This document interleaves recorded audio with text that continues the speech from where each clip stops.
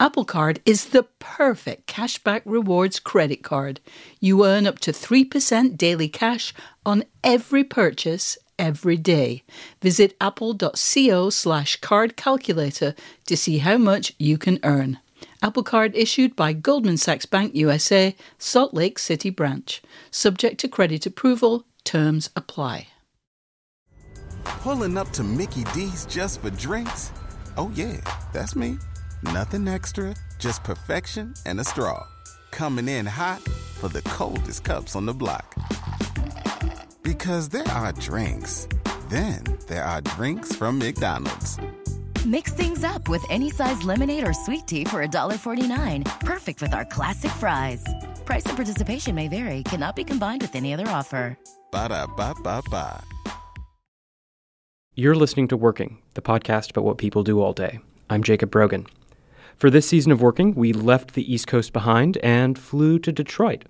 We're speaking with 8 people who are drawing on the city's complex history as they work to create its future. In this week's episode, we're speaking with Diana Nucera, director of Detroit Community Technology Project. Almost 40% of Detroit's residents have no access to broadband internet in their homes, which, among other things, potentially deprives them of economic opportunities by cutting them off from job possibilities. Nucera talked about the ways that she and her organization are aiming to allay that really severe digital divide gap, telling us about how they try to cultivate tech literacy in Detroit communities and how they train organizers.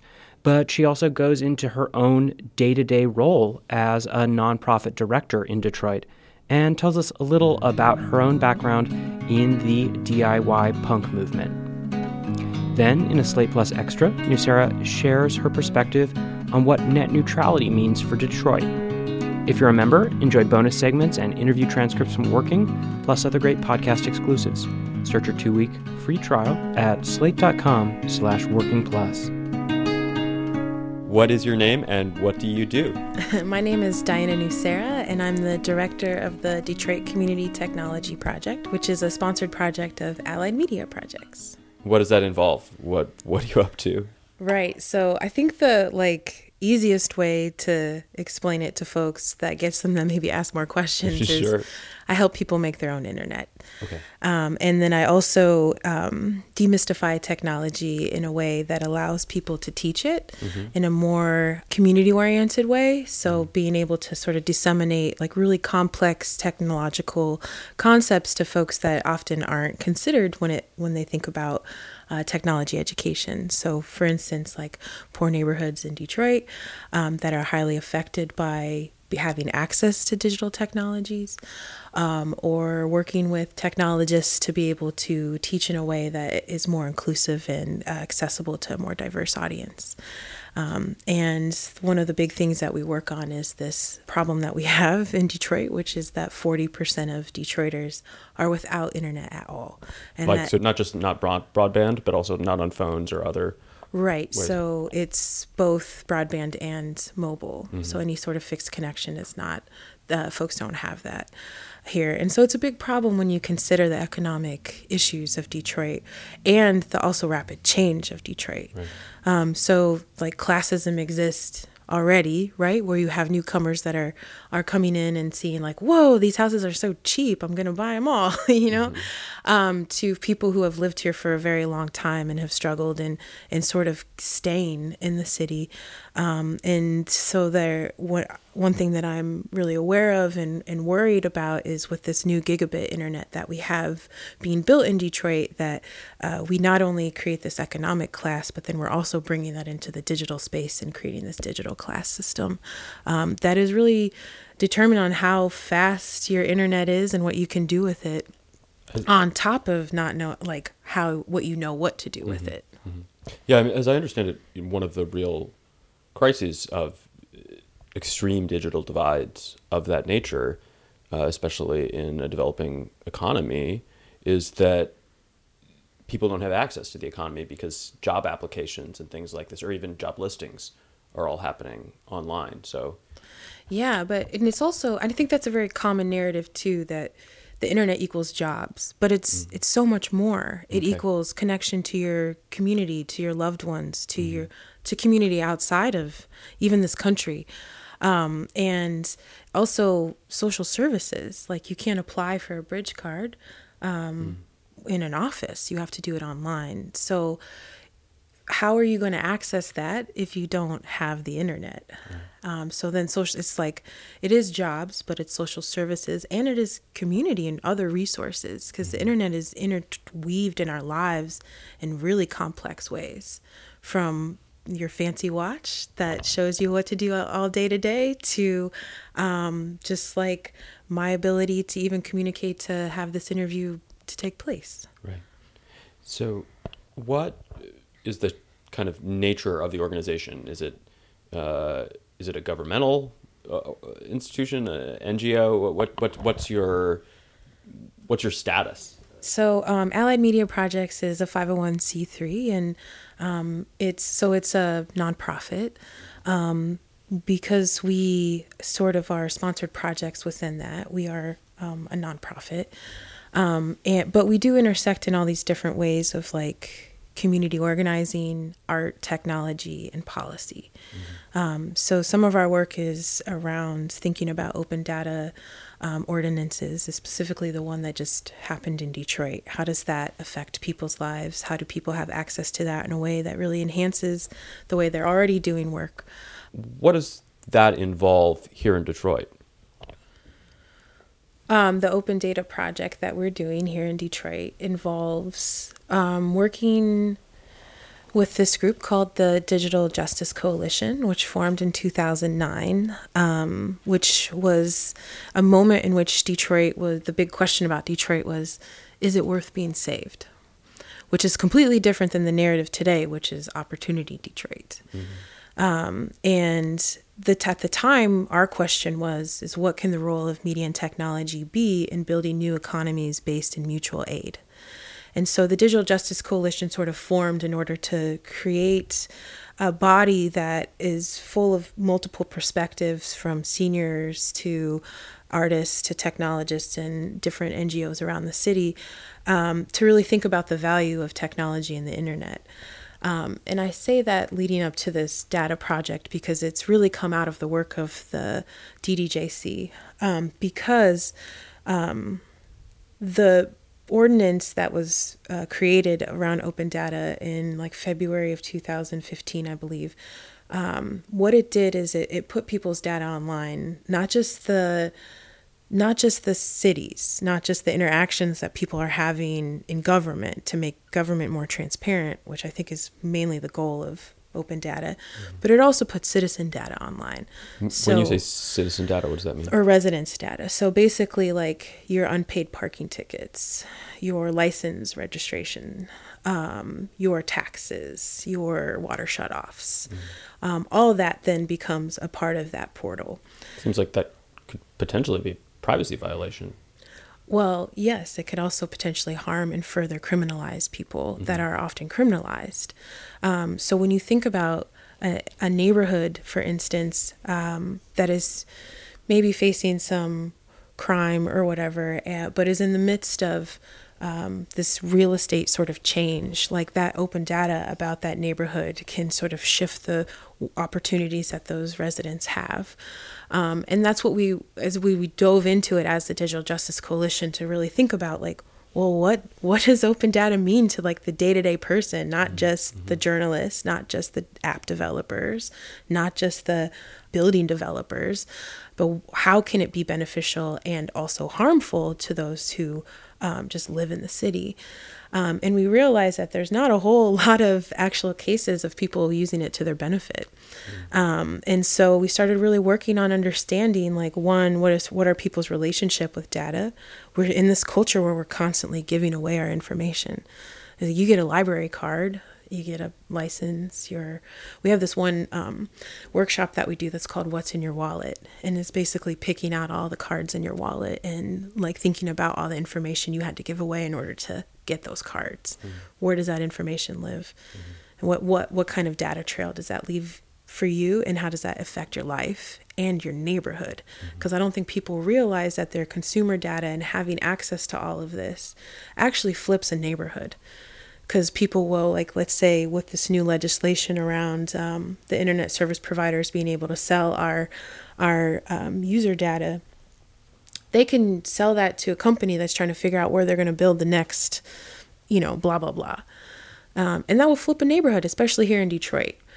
So we wanted to give that same opportunity to organizers. So specifically folks that are organizing land trusts, that are trying to buy their homes in their neighborhood and that are in foreclosure to ensure that their neighbors can stay there, to buy up homes that are from a community perspective, so that you're not just getting strangers that are coming in saying this is a cheap house, but you're keeping the residents of Detroit who stayed here throughout this whole long, painful revitalization process, that they actually get to stay.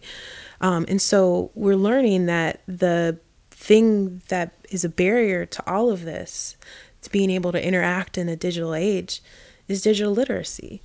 The information of what we know about technology is really limited to based on what it's capable of. We know that our phones can do X, Y, and Z, but then how it's used and how it's developed, I think needs to be more in the hands of the users. So our work is really trying to figure out how to shift that to where, instead of having Apple and Microsoft sort of tell us what's next, that neighborhoods are able to say what they need and then develop what's next. So you're leading classes then with folks in Detroit to help them better understand their digital footprint? Yes, there's two approaches that we have. One is called a discotheque, which is short for discovering technology. Okay. And yes, there is disco music that's played during the discotheques. And basically those actually were formed from the Digital Justice Coalition in efforts to understand what digital literacy do we need, that do people want. And so the idea is that you work with a community anchor org. So for instance, we're working with a library coming up, and we're saying what do you think people will want? And so then we'll try to solicit these stations to create almost like a science fair of people teaching and learning tech with each other. And so sometimes that looks like elders teaching other elders how they use Facebook, or getting someone else an email address, or sharing something like what a mesh network is, or having people do this what's in your wallet workshop that I talked about earlier. And the idea is that you're not necessarily bringing experts to people, but you're bringing the expert out in people.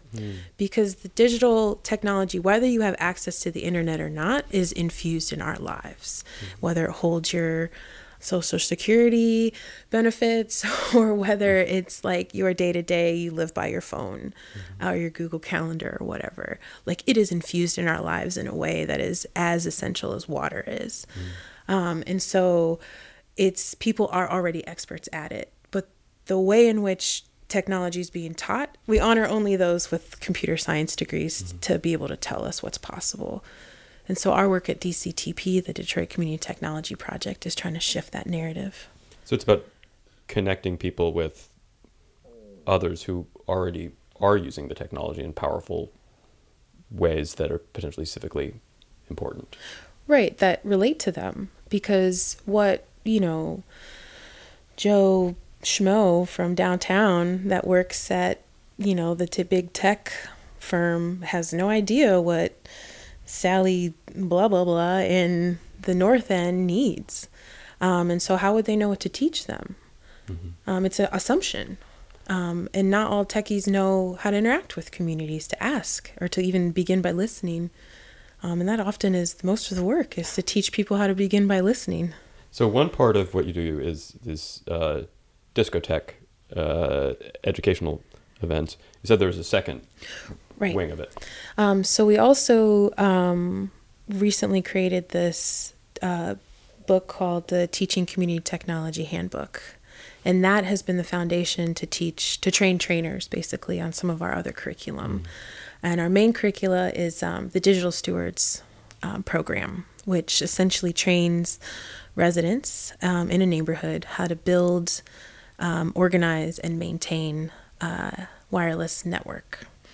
And we got really, we've been doing this work for the past 5 years and are understanding mesh technologies, wireless technologies, and been working with this group, Open Technology Institute in New DC. America. Yep, New America Foundation in New York. We work. Disclosure, I'm a former employee of New America. Oh, wow. Yeah, there's a lot of them. It's like you'll find a Detroiter wherever you go. Yeah. Yeah, so they really taught us a lot about what Mesh does. They were building this software called Commotion, and we were sort of a test bunny, and we combined our ability to do popular education and really create accessible technology to create this deeper curriculum called Digital Stewards that trains people in wireless engineering, and it's at a very high level. So this isn't just about setting up a router in your house that your neighbors can use. No, this is about building a full-on infrastructure in your neighborhood. Wow. So how does that work? So first we have to teach people how to organize. Yeah. And so we actually focused more on like training residents that are already organizers, because it is so much easier to teach someone technology than it is to teach someone organizing. And so we focus on those active residents in the neighborhood, and then we teach them about James and Grace Lee Boggs and their philosophies around organizing, which are really based in relationships. Tell us who those people are. Well, James Boggs and Grace Lee Boggs are incredible activists and mentors of mine and my colleagues here in Detroit. Grace Lee Boggs just recently passed at 100 years old a year ago. And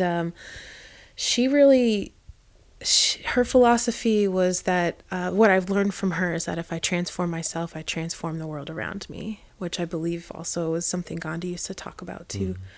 And so and the way in which you do that is through building relationships, making connections, and then you can cultivate things that are meaningful and purposeful and that are sustainable. So if I can be corny about it, you're trying to help people build networks to build networks. Yes. To build networks. Yes, because I believe, and our model is that, yeah, it's like super like meta.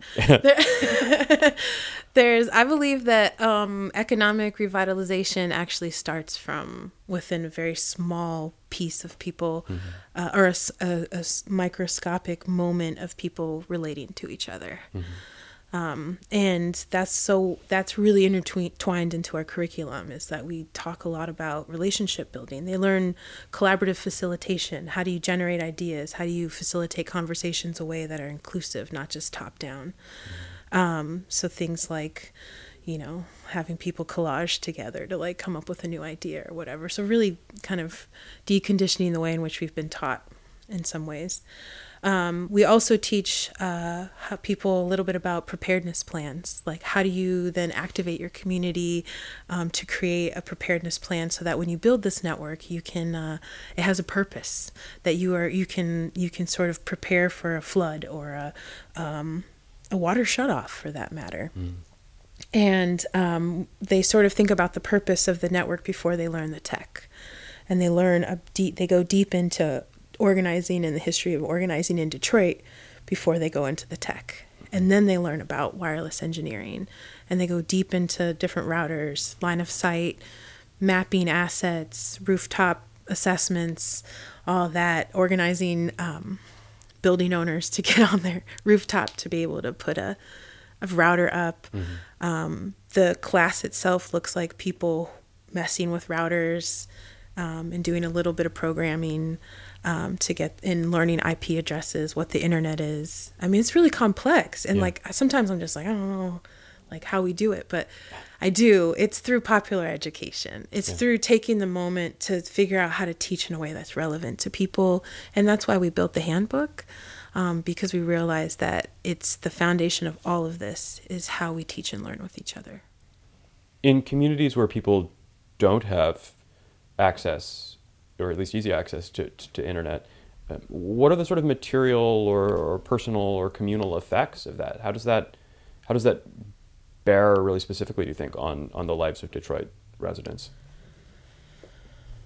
Yeah, that's a good question, because I think the way in which to answer that is for you to think about all the ways in which the internet is interwoven in your life, and then imagine not having that. I can't speak to what people's experiences are because I think they're so different, but if you just take a second to imagine what life would be like without the internet, I think you'll have your answer. It's almost impossible. I know, right? I feel like I'm like, sometimes when I'm with my elders, and I feel so lucky because the organizing community here is so packed with amazing elders, we always are like, wait, how did you guys organize things without the internet? And so there's this interesting symbiosis happening in Detroit that I love so much, where the elders really keep us informed about what the old processes were so we don't lose sight of connecting with each other, while we're also teaching our elders how to use social media to advance their efforts. How to connect in new ways.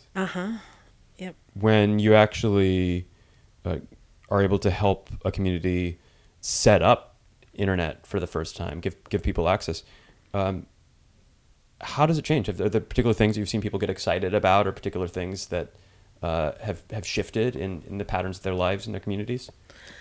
Right. I think it's so hard to track though, right? Because we use the internet in so many different ways and it has such a function.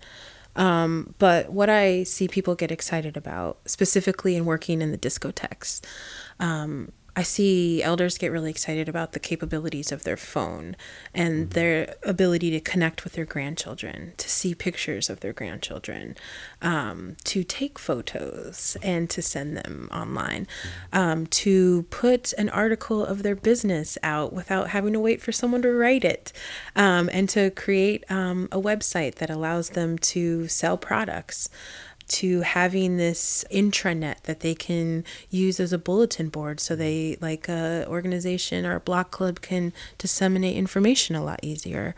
The thing that I'm most excited about with our newest project is that the Grace in Action group that we're working with in Southwest Detroit, which is one of the most polluted areas in the United States because of the oil refineries and everything that's sort of around it, they are excited about finally being able to do air quality monitoring, because they haven't been able to move any sort of legislation around air pollution in that area because they keep getting told that there's no way for them to collect that data. And so they're excited about being able to collect the data and making a case for it, while also being able to communicate and share with each other when something's wrong. Like, let's say they need to not be out smelling the air. They can use their network to warn people. It's incredible, the ideas that people have. There's no one particular thing that will change once you get the internet. It really depends on what your interests are. And like, when we had this class and we asked people, like, what was your first experience online? There was an elder who was 78 at the table who used to work on the Morse code. So he remembers the switch from Bell to like the internet and creating the first sort of network in the 60s. And then we had a millennial, a young person in the room who had got on the internet in 2002. So someone who experienced the internet in the 60s and someone who experienced it in 2002. And you know what? Their reflection was exactly the same. They were completely overwhelmed with the possibilities. And I think that when someone gets online for the first time, I think that's true to a lot of people, even people who are very seasoned. There's just so much out there. Like, what do you concentrate on? And so I think that's why we try to bring people online together as a community, because it's a scary place. It's like space. Like, what do you expect? You know, can we breathe in here? You know? And so it's sort of like, as a community, you can start to build the equivalent to like parks and bike lanes and sidewalks that people can navigate, because essentially the internet is this digital architecture that like overlays all of our lives. And like, as we develop and build land, like we develop and build the internet with what we consume and produce on it. And so I think that's a really long way of saying, I think it completely changes someone's life when they're able to access information in a way that makes sense to them. Do you work with people to help them negotiate the darker or more troubling sides of the internet, the troll factories of Twitter, or even the more mundane problems of addiction to social media and such? Yeah, and I think that actually happens in more of a physical form, where that's where the community organizing and the participatory facilitation teaching comes into place. Is that like, if we can foster relationships and understand how to navigate hard times with each other in the physical world, we can do that in the digital world as well. But one way that we help navigate this sort of darker side of the internet is really training people in producing rather than consuming. So we're not teaching people how to, this is the website you go to for this, or this is this resource. We're teaching them how to make media, how to tell their stories, and then how to then put that online. Because that's how you sort of shift that darker side, right? Is by flooding it with things that actually are relevant to you and that you care about. You know? I love it. You're listening to Diana Nusera, director of the Detroit Community Technology Project. After this break, she talks about her role in the organization.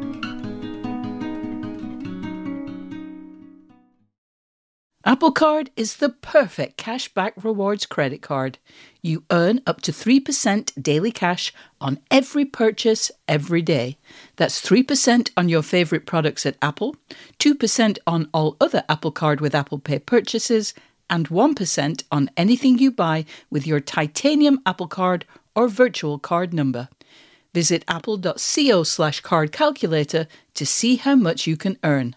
Apple Card issued by Goldman Sachs Bank USA, Salt Lake City branch. Subject to credit approval. Terms apply. So what is your role in all of this? Right.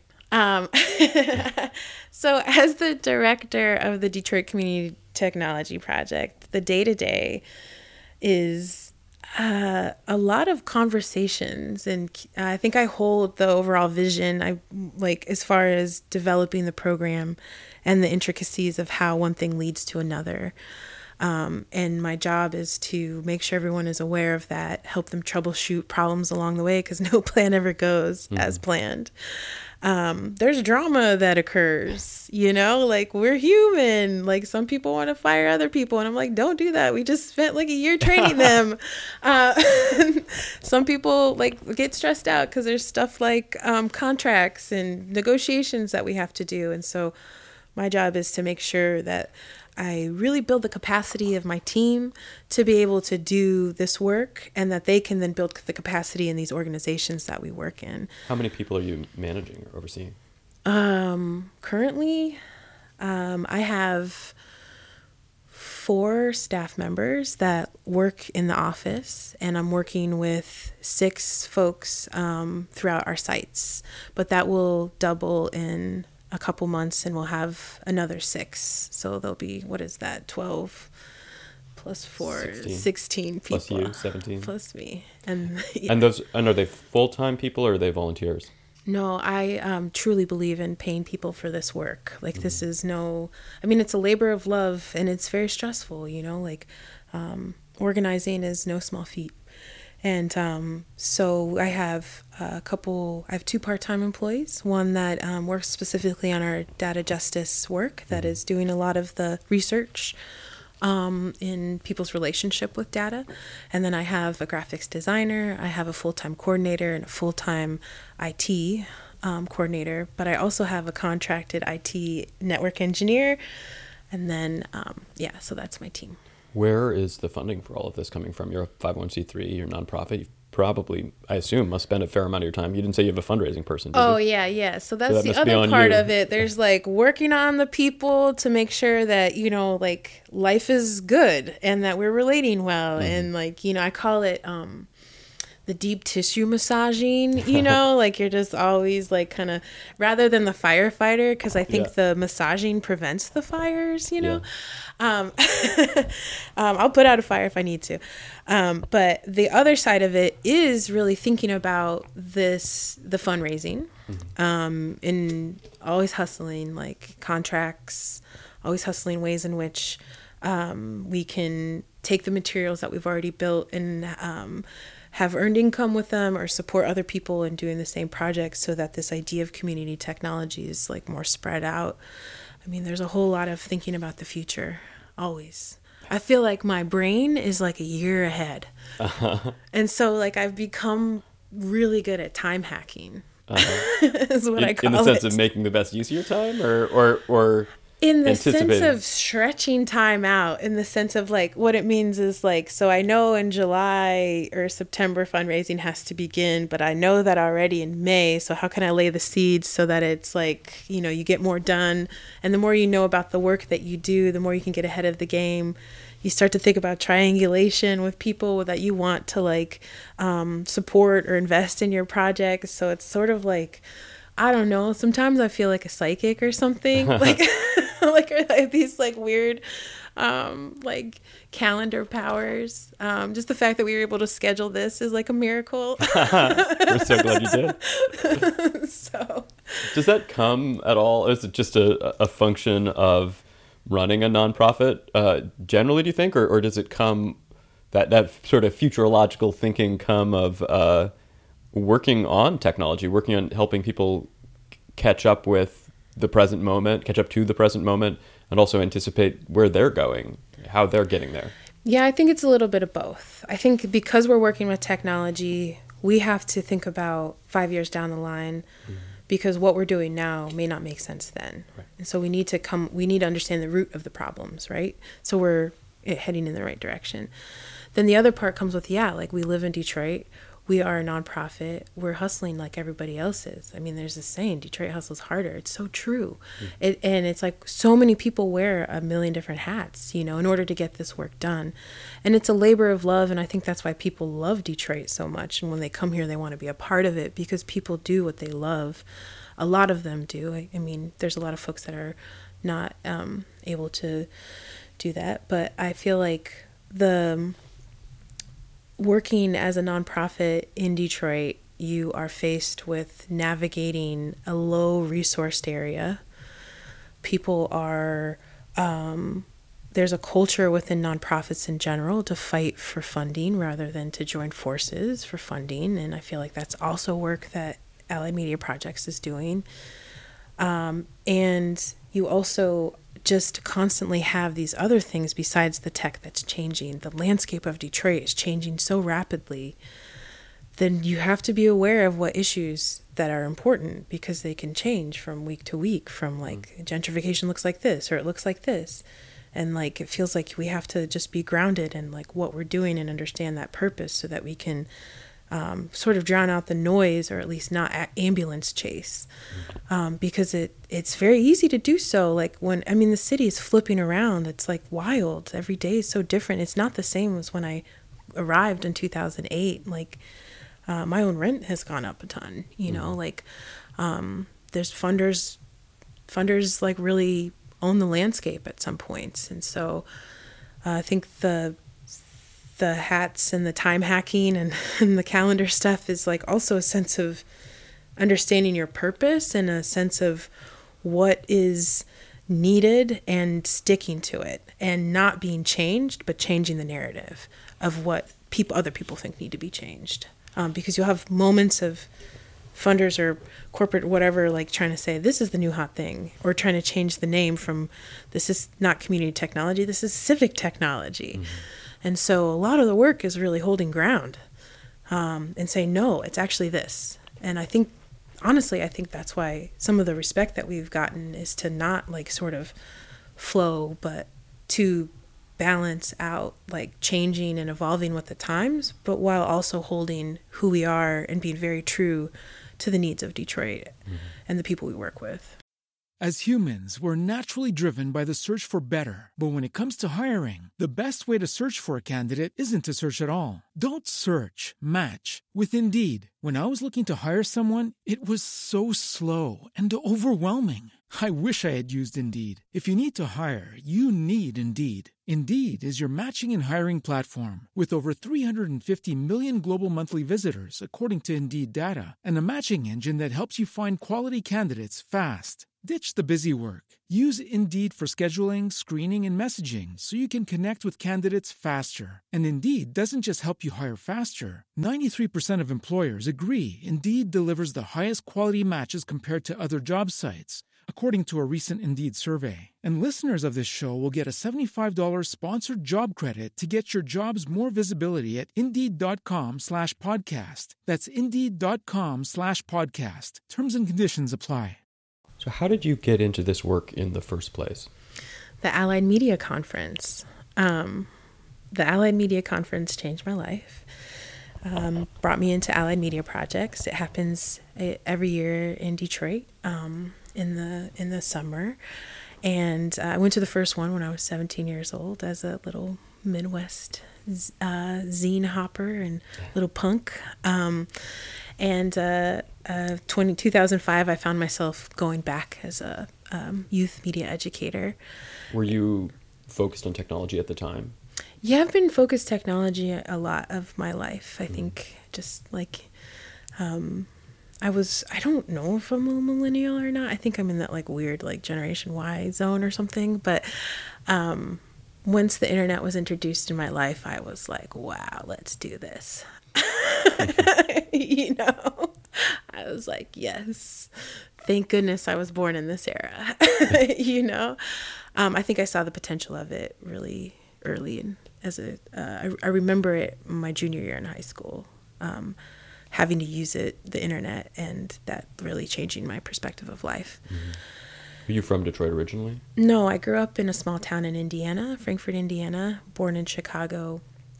Did my schooling in San Francisco and Chicago, and then was recruited to come help move the AMC, the Allied Media Conference, from Bowling Green, Ohio to Detroit, and to bring my education, my media and technology education skills to Detroit, to also allow for there to be more local programming, because the conference is a national conference. Mm-hmm. And so ever since 2005, that day that I went to the AMC again, I just started really getting into this work, and one thing has led to another, and now the Detroit Community Technology Project's my baby. So when you were a zine scene kid, what was it that pulled you to the Allied Media Conference? What was it at the time that attracted you to it? Well, I was fortunate enough to have a crew of friends that we were like a punk pact, basically. Uh-huh. I hung out with a lot of the older kids. Some of them were already out of school, and they were involved in this DIY punk scene. And so Punk Planet, which is a magazine that Anne Elizabeth Moore, who now lives in Detroit, which I'm so excited about, created in Chicago specifically for folks like myself that were like different.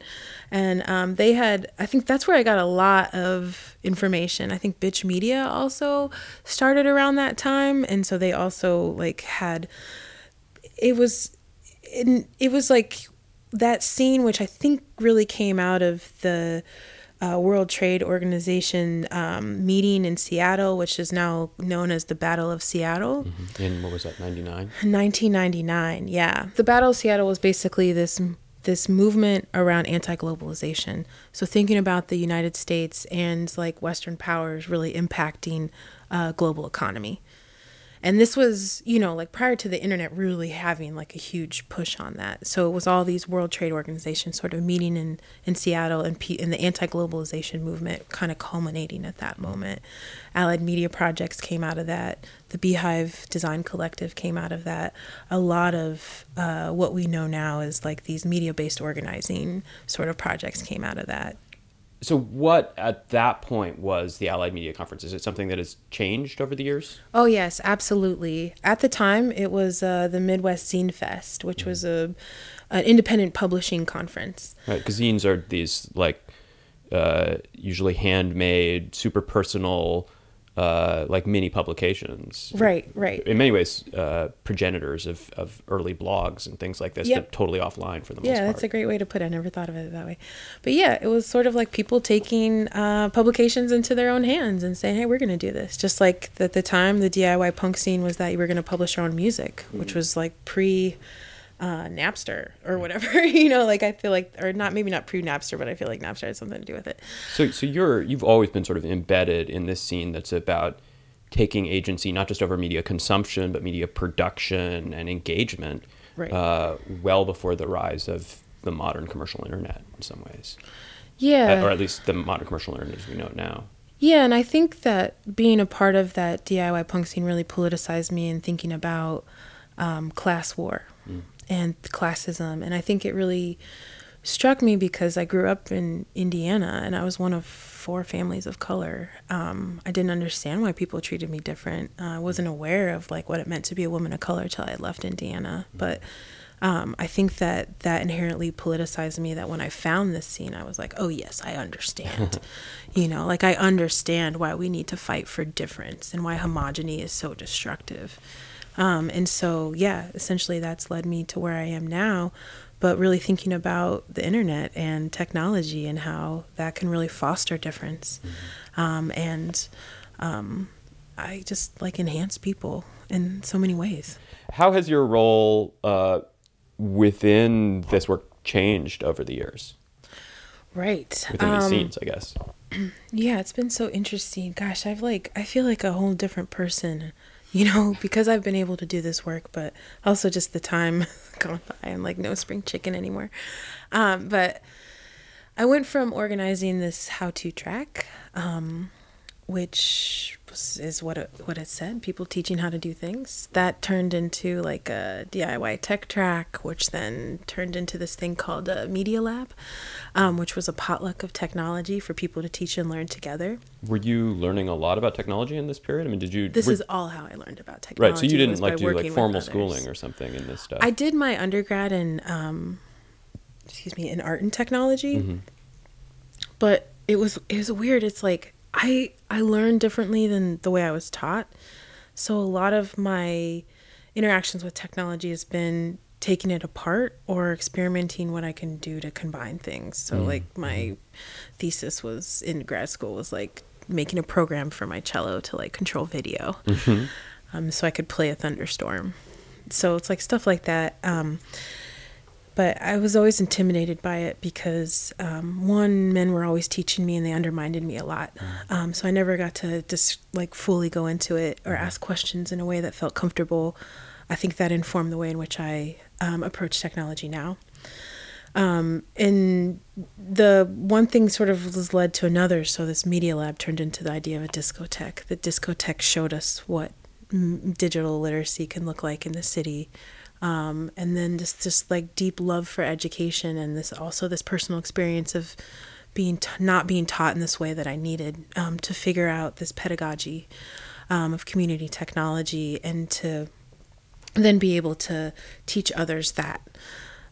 So it's sort of a long, twisty line, but all with this sort of underlying tone of accessibility and fostering difference and just really making sure the things we do are rooted in need, which seems so simple, but because of all the bells and whistles of tech, I think it's hard for people to do that. Yeah. So how long have you been in Detroit itself now? Nearly 10 years. Has the city's relationship to technology changed during that time, you think? Oh, yeah. Like, it's nuts. We recently got a chief information technology officer. I don't think we had one before. The open data portal, or if we did, it's like a long time. So just the fact that the city even opened the data is nuts because our infamous mayor, Kwame Kilpatrick, actually had an ordinance that forbade that. And that's probably why he got to do a lot of the corruption that he did get to do. And then we also have smart city conferences coming to Detroit, thinking about what's possible, with this clean slate. I think that's how people think about it. Do you think that's an accurate characterization of the city, that it's a technological clean slate? Absolutely not. No, but it's the home of the automobile. Yeah. It is where a lot of technology was incubated. If you want to track our cyborgism, it goes back to the car. And so there's been a deep history of innovation and technology in the city that I think people forget about because of our economic decline that lasted so long. You also have here offices of major tech companies. Microsoft has a big office here, I think. Oracle, I think IBM does even. Does the presence of these kind of tech behemoths make a difference at all in a city that it seems like it's also really marked by huge disparities of access and education and understanding around technology? Does their presence make a difference in that? No, because they're not talking to any of those people. Mm-hmm. And that's why we do what we do, and that's why we're important, I think, in this landscape. And that they also come to us a lot for advice. Like, I think even though we've been doing this work for so long, like recently now people realize like we don't know how to get into that neighborhood. And so it makes it like it's like actually an opportunity for us to allow people to be better players, or teach them how to do that, or at least kind of swing people into a different direction, you know, to say, hey, that's not going to make any sense. Like, okay, you're going to put internet in a light pole. Wonderful. How are people going to use it? You know, like they're not going to stand there. Don't you know that like no one wants to be walking around at night, even if it is lit up. Like, you know, so the thing is that the problem is a lot of the people that are, I would say that there's not a whole lot of people that are in those companies that actually live in the city and have experienced the city for its whole self. Because they live out in the suburbs or just... Suburbs, or they're living in an area that's like, you know, East English Village or like Indian Village, or places that are really nice. And I think that without that knowledge, there's a big disconnect to what is actually necessary. So sure, we could build, like, people want streetlights. They've been putting up their own, neighborhoods have been putting up their own streetlights. Like, but now we have lights that are LED operated with like, or that are, you know, online, that shut off on their own and like conserve energy and maybe shoot out internet. Like, it's sort of like we laid the foundation for that to happen, you know? And I think some people think about these corporations are the ones that are coming in and revitalizing Detroit. Well, that's not true at all. It's been the people who have been here for the longest time, who have been doing the work and grinding. It has actually opened up the opportunity for them to have this moment. And it is so important that they work with the organizers within the city if they want to be successful, because I don't think people are going to know how to actually get their services into some of these neighborhoods because they have no idea who these people are and what they experience. Does it feel weird at all to have maybe helped facilitate or engender some of that gentrification? If I understand what you're saying, right, that and gentrification may not even be the right word here, but that the work that you've been doing for more than a decade now has maybe made possible some of these flashy smart city innovations and such that may or may not be useful. Yeah, like, is that true? I think that's a question. Okay. Maybe it's the wrong question that I've asked now. I think that the work that we have done and the work that a lot of the organizing, the grassroots organizations in Detroit have kept Detroit alive. I don't know if they led the way to gentrification, but I know that they kept the city alive in order for it to actually even occur. Okay. And there's not a whole lot of credit for that. People forget about the very dark days. Yeah. And that a lot of the narrative really goes to like Mike Duggan or Dan Gilbert, the mayor and, you know, major billionaire developer, that they're the ones that revitalized Detroit, where they put in fancy housing that no Detroiters can actually live in. They're bringing people into Detroit. But what has kept Detroit alive are those neighborhoods that are very poor, are those like grassroots groups. And whether or not we can shift or change, it's like it all is going to live in the same space. And the question now is more like, how will it interact? How will we interact with each other? What are the community benefits that will happen with this new development? What is the role of these people who did keep this soil alive? What is their role going to be in this new development? And so my job is to ensure that they have a seat at the table and they have the knowledge that they need in order to participate in developing their neighborhoods. Well, thank you so much for taking the time to share your work with us today. Thanks for wanting to listen. It's such a delight. Thanks for listening to this episode of Working. I'm Jacob Brogan. Thanks also to Maya Wagner, who recommended that we talk to Nusera.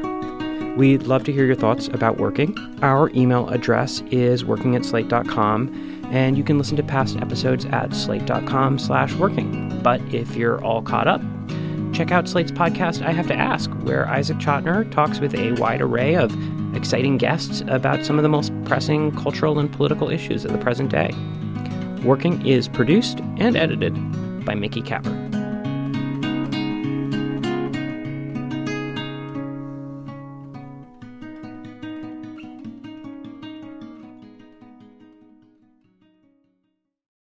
As humans, we're naturally driven by the search for better. But when it comes to hiring, the best way to search for a candidate isn't to search at all. Don't search, match with Indeed. When I was looking to hire someone, it was so slow and overwhelming.